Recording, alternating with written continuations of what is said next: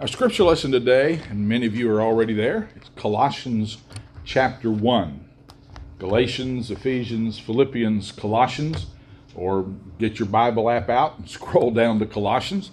We're in chapter 1. And we're going to begin our reading in verse 24. Now I rejoice in what was suffered for you, and I fill up in my flesh what is still lacking in regard to Christ's afflictions, for the sake of his body, which is the church. I have become its servant. Almost every other translation uses the word minister, which is where we get the title of the lesson today.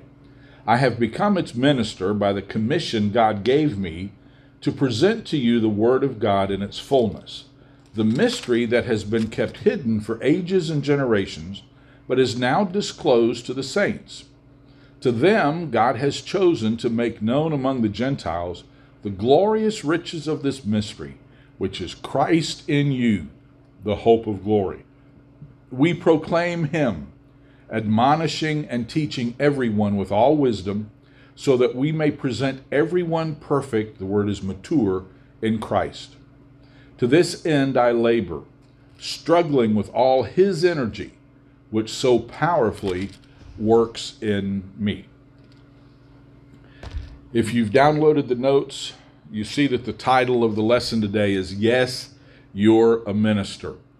You may have driven by a church one time. I remember seeing a church sign that says pastor, and it gives the guy's name, and then it says ministers, all the members. That is correct. Minister, pastor are not synonymous. Every one of us is called to be a minister. You have heard me say through the years, if you're a Christian, you're a minister. That is to say, you are to use your gifts, your abilities, your skills to be involved in the lives of other people and to help them. So, regardless of your job, that's the platform God has given you to be in ministry, to serve and build into the lives of other people. We have music to sing with on Sunday because Carolyn has self-taught herself to play the piano for us. Those of you who are watching online are able to do that because several years ago, a man in our church named Mike came to me. He has computer background and audiovisual background. He said, I could record the services and we could put them online. You're watching them now because that's his ministry. For years, Miss Norma, a lady in our church, cleaned the church as her ministry. God has given us abilities, skills, interests, talents to use, not just on ourselves, but to use to reach out and impact other people's lives. That's called biblically ministry. Romans chapter 12, verse 6, we have different gifts, we should use them. 1 Corinthians chapter 12, verse 7, to each one a gift is given for the common good. In other words, the gifts you have are to benefit others. 1 Peter 4:10, each one should use whatever gift he has to serve others. So depending on your gifts, your skills, your abilities, your ministry, and probably the simplest definition of ministry would be involvement in other people's lives. Your ministry will take different forms. Not everybody's ministry is the same. And we get into trouble sometimes with that because we think, if you're really serving God, then you'll do this. Well, God has given each of us a different ministry, a unique ministry that only we are able to do. I don't mean that exclusively. I mean that God has abilities for you to use that he wants you to use. And if you don't use them, he'll either raise up somebody else to get it done, or it might not get done very well. And so it's our responsibility to use the gifts and the abilities that he's given us to minister, serve, be a blessing to the other people in our lives. Having said that, Paul gives us in this paragraph we just read some insights into ministry. You could almost have titled this, What It Means to Be a Minister. The first thing he says is that ministry is not easy. He talks about suffering. And he says, I rejoice in what was suffered for you. I fill up in my flesh what's still lacking in regard to Christ's afflictions. Now, whether you're even a believer or not, you know that when you try to build into people's lives, if you're trying to mentor them, if you're trying to influence them, it's exhausting. People are exhausting. People will just flat wear you out.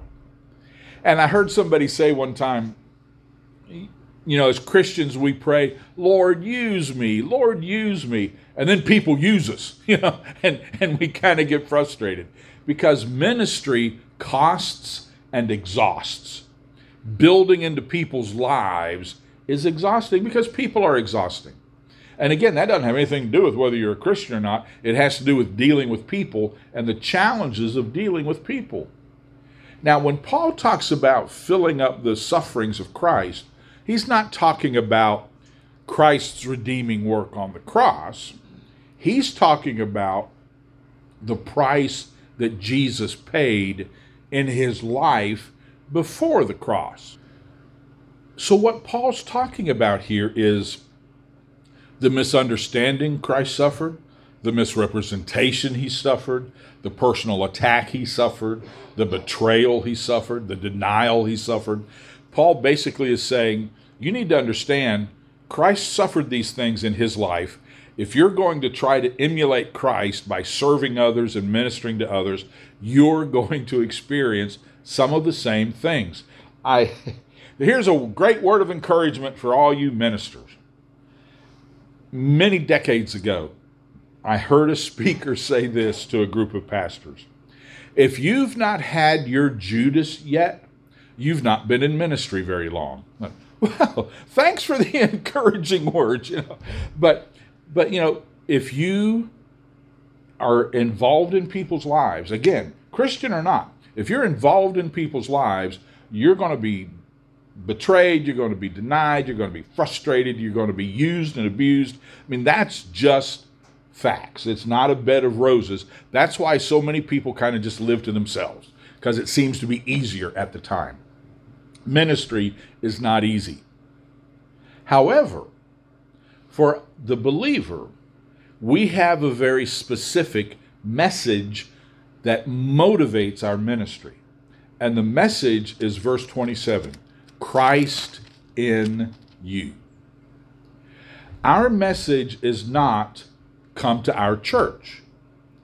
Our message is not join our denomination.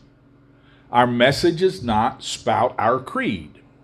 I've gotten in trouble in the past in some churches with the church board because I would say publicly, if you're visiting with us and this is not what you're looking for in a church, if you'll see me after service and kind of tell me what you're looking for, I can give you some places to start looking. No. You got to talk them into staying here. No, don't ever talk people into staying when they want to go. But, churches have personalities, churches have different emphases, and we need to understand that the message that we have as a follower of Christ is not come to our church, join our thing. It's Christianity is a relationship with Christ, and if you will give your life to him, he is in you.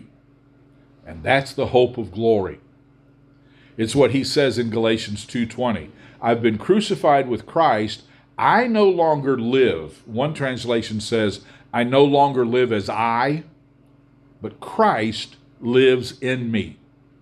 And the life that I live in this body, I live by faith in the Son of God who loved me and gave himself for me.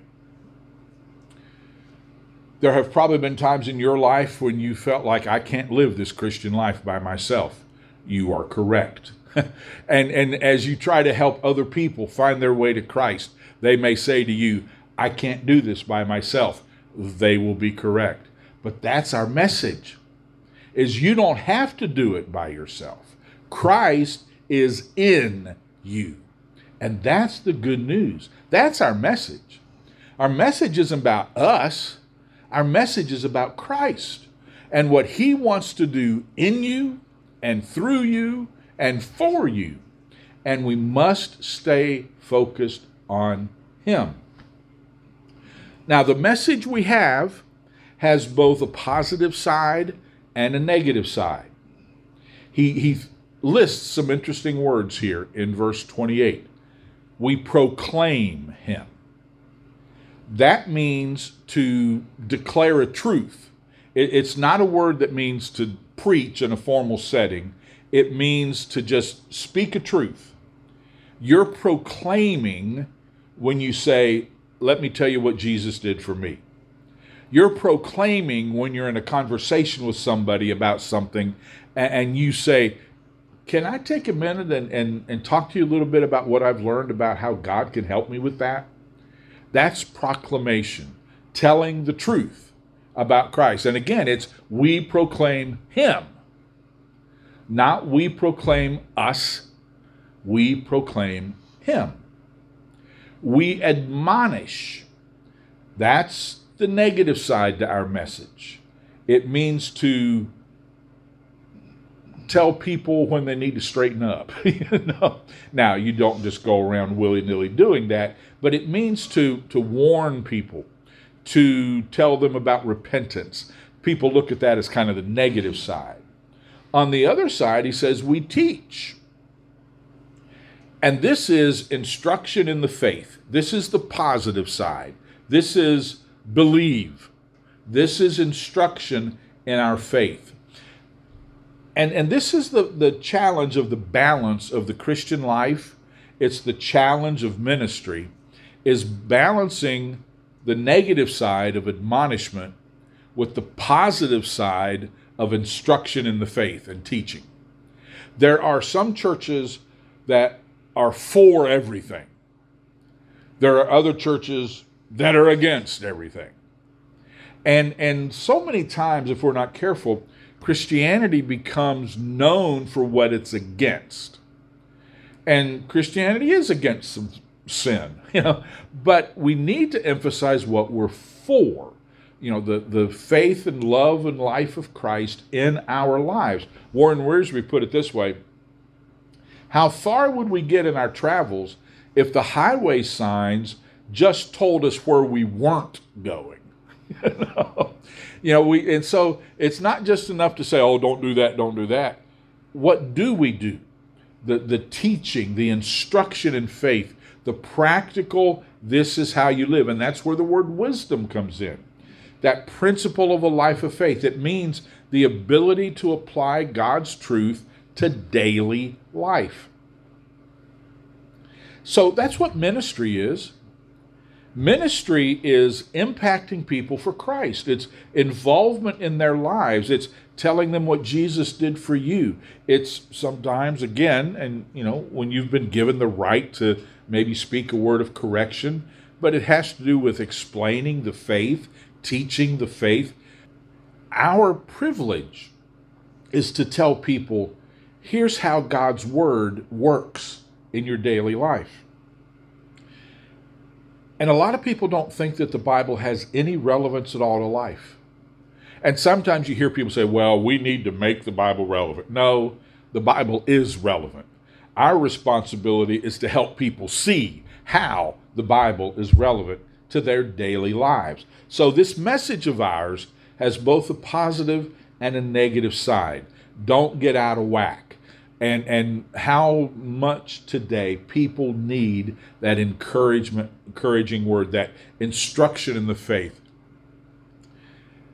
I'm sure you've had discussions with people who thought they were an expert on the Bible, and you found out if you asked 2 or 3 questions, they never read it. They're just going on what somebody else told them it said. And so part of ministry is letting people understand that, no, that's not what the Bible says. The Bible teaches it this way. That's the message. That's ministry and involvement in people's lives. Our goal is maturity. Most translations, translate the word perfect to present everyone perfect, but the word perfect there means mature. It's a word that means instructed. It's the word that Jesus uses in Matthew chapter 5, verse 48, when he says, "Be ye perfect." Now, he's not talking about perfection in the human sense. He's talking about maturity. In Ephesians chapter 4, Paul says God gave these gifts and abilities to us so that we might become mature. And in case you're wondering what maturity is as far as God's definition, that's next week's lesson when we talk about what God says is maturity and how we can evaluate whether we're growing up in our faith. So tune in again next week. See, our goal is to be maturity. Our goal as a church, or let's put it this way, my goal as your pastor, is that everyone who walks through that door, whether they're here for one Sunday and never come back, or they're here for 2 or 3 months, or this becomes their church home, my goal is that each week we will be given information and encouragement to help us move closer to God, wherever we are on that journey. So that if somebody comes in and they're not a believer and they're not really sure about Christianity, they will be given information and encouragement that will help them continue their search toward God and their move toward God. In our statement of purpose, it says to present biblical truth in an understandable and believable way. Those two words took a lot of time to come up with because sometimes it's not understandable, right? What did the preacher speak on? I'm not sure he ever got around to saying. We sometimes it's not understandable. And I take a lot of time to try to make sure that if somebody walks in with no biblical knowledge at all, they will at least have an understanding of what I said. They may not agree with it, they may not like it, but at least they'll be able to understand it. I won't be using, church lingo and church language that they have no idea what I'm talking about. I want it to be understandable and I want it to be believable. You ever heard testimonies that weren't believable? I was homeless. I was living under the bridge. And then one day I prayed. And now I've got a $300,000 house. And I drive the top level Tesla. And I'm married to former Miss Georgia. And everything's great. Hadn't been sick a day in my life since then. It's not believable. Come to Jesus and everything is perfect. Not believable. And so we try to be honest in our discussion of what the Christian life is all about so that people can believe it. Because if they can't believe what you're saying, they're not going to come back the second time to hear more about it. So we want to make sure that people who come in, if they're brand new to faith, that they'll be encouraged and given information to grow. That if they've been serving God for decades, they will still be given information and encouragement to grow in their faith, to grow in the knowledge of God, to grow in their commitment to Him. That's our goal, is to help everyone get closer to that goal of maturity, of spiritual maturity, of living the life God wants us to live. How do you do that? Well, the strength of our ministry is Christ in me. Here is the glorious riches of this ministry. Christ in you, the hope of glory. And then in verse 29, he says, to this end, presenting people mature in Christ, I labor, struggling with all his energy, which so powerfully works in me. Those are fascinating words Paul uses. He says, I labor.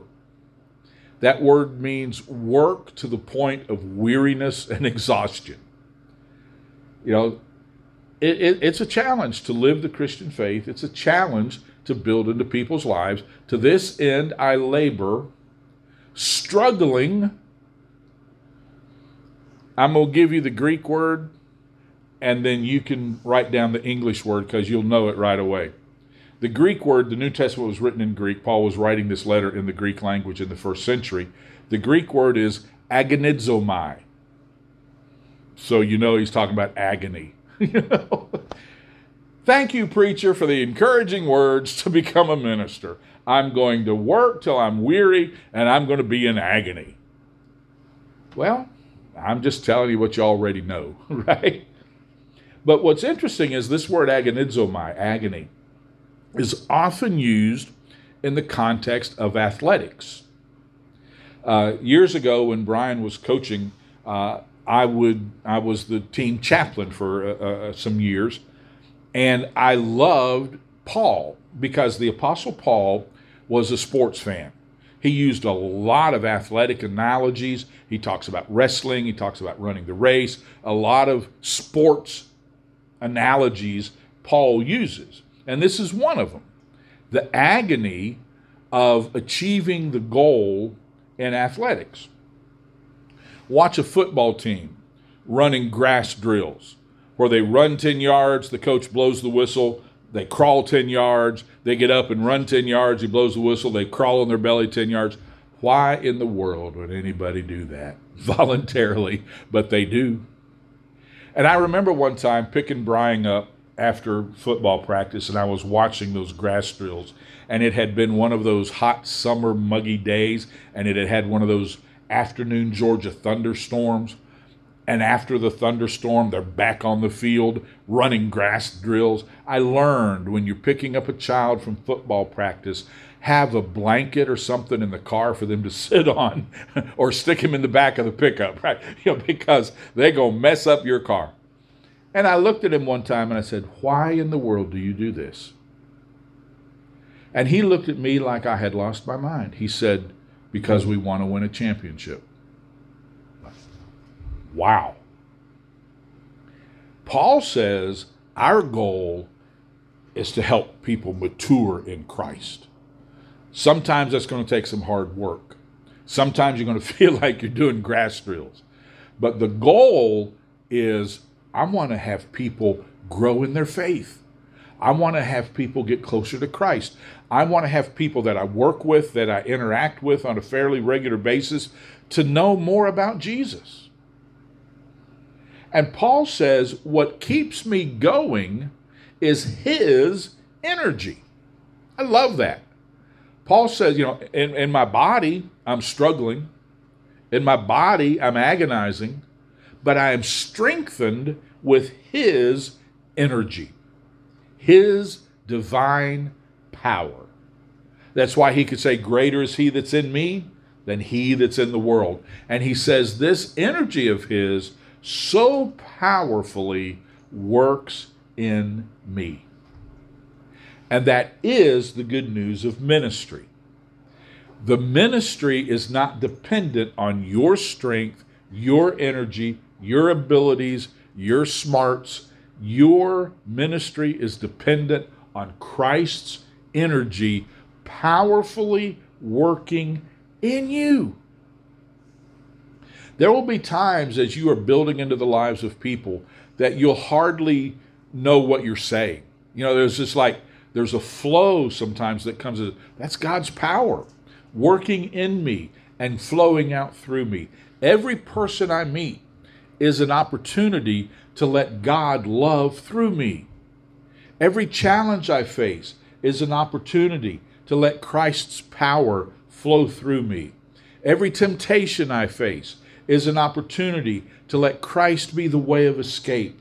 Every question I have is an opportunity to let Christ be the truth. He is in me and he is at work through me. And I am able to make a difference in people's lives because of his energy. We talked last week that the resurrection power is available to us. That resurrection power flows in our veins too. And it's his energy that keeps us going. Instead of focusing on, man, this is weary, focus on God's power is working in me. The energy of God, the resurrection power of God is available to powerfully work in me. The easiest way to get frustrated and burn out as you try to help people is try to do it in your own strength. Guaranteed where you slap out. But the most encouraging, exhilarating way to make a difference in people's lives is to allow the power of Christ to so powerfully work in you. Are you already tired of the Energizer Bunny commercial? Man, they've been going on forever. I guess like the battery's supposed to be, right? But boy, there's an energy that's more energetic than the Energizer Bunny, and that's the resurrection power and energy of Christ that works in us to give us the strength to take the next step, to give us the strength after you ever invested a lot in people's lives and then they just kind of disappeared and go back to the way they used to live? Well, what keeps you going to the next one is the energy of God, the power of God, and the reminder that our goal, it's not about us, it's about Him. It's about pointing people to Jesus and the difference He can make in their lives. So yes, you're a minister. You may not have the most holy reverend in front of your name, but you're a minister. And God wants to use you to make a difference in the lives of the people around you. Many, many years ago, when I would get ideas and think they were great without being able to think them through, you ever had that time in your life where, oh, this would be great, and then you wake up and say, oh my, that's not going to work. Well, I had this idea trying to emphasize, and what I wanted to do was demonstrate to the church members that I really believed that your job is the platform from which God wants to minister through you to where you are. That what I wanted to do, and it's still a good idea, it's just not practical. What I wanted to do was, with the permission of the people, go to their job site and actually pray over them in their job site. You know, when a pastor is ordained, you know, they take him to the church and they lay hands on him. And I thought, you know, I could go to these different people's places of work and have prayer over them as kind of an anointing that this is your mission field. This is your place of ministry. And do this in the power of God. And I realized, I asked one of my people about that, and the look on their face was, oh, please, Jesus, don't let him do that, you know. So, okay. You know, and of course I couldn't get into half the places where y'all work. But I want you to take that concept, and maybe as you're sitting in your car before you go into work, assuming you've got enough time and you're not running late, just sit in that car and say, Lord, you know, I'm getting ready to go into the ministry. You know, I'm getting ready to go to my mission field. Go with me. And I heard somebody say, it's not that we take Jesus with us, it's that He's taking us with Him as He goes into our places of work, our places of ministry. And I just encourage you, as aggravating as work is, as frustrating as work can be, as irritating as people can be, please know God has them in your life and you in their life to help them find their way closer to God. And if we can approach each day like that, when I leave this person, will they be more apt to be more interested in Christ? Or will they be more apt to just say there's nothing to it? I heard somebody say on a podcast the other day, I really don't subscribe to any particular thing that comes from a book or a mythology. I'm just trying to be a good person. Well, okay, we're going to preach about that in a couple of weeks. But they said in the course of that discussion, it was a lady speaking. She said, I dated two guys that were both involved in their local churches. One was a youth pastor and something else. She says, what I learned is what they talked about and how they behaved were two different things. And there's just too much of that going on in the world, right?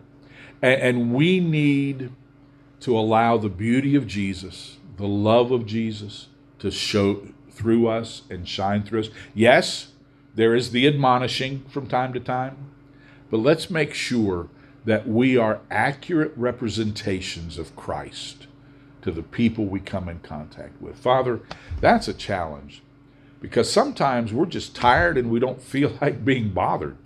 And we need to be reminded that each interaction we have has the potential to make an eternal difference in someone's lives.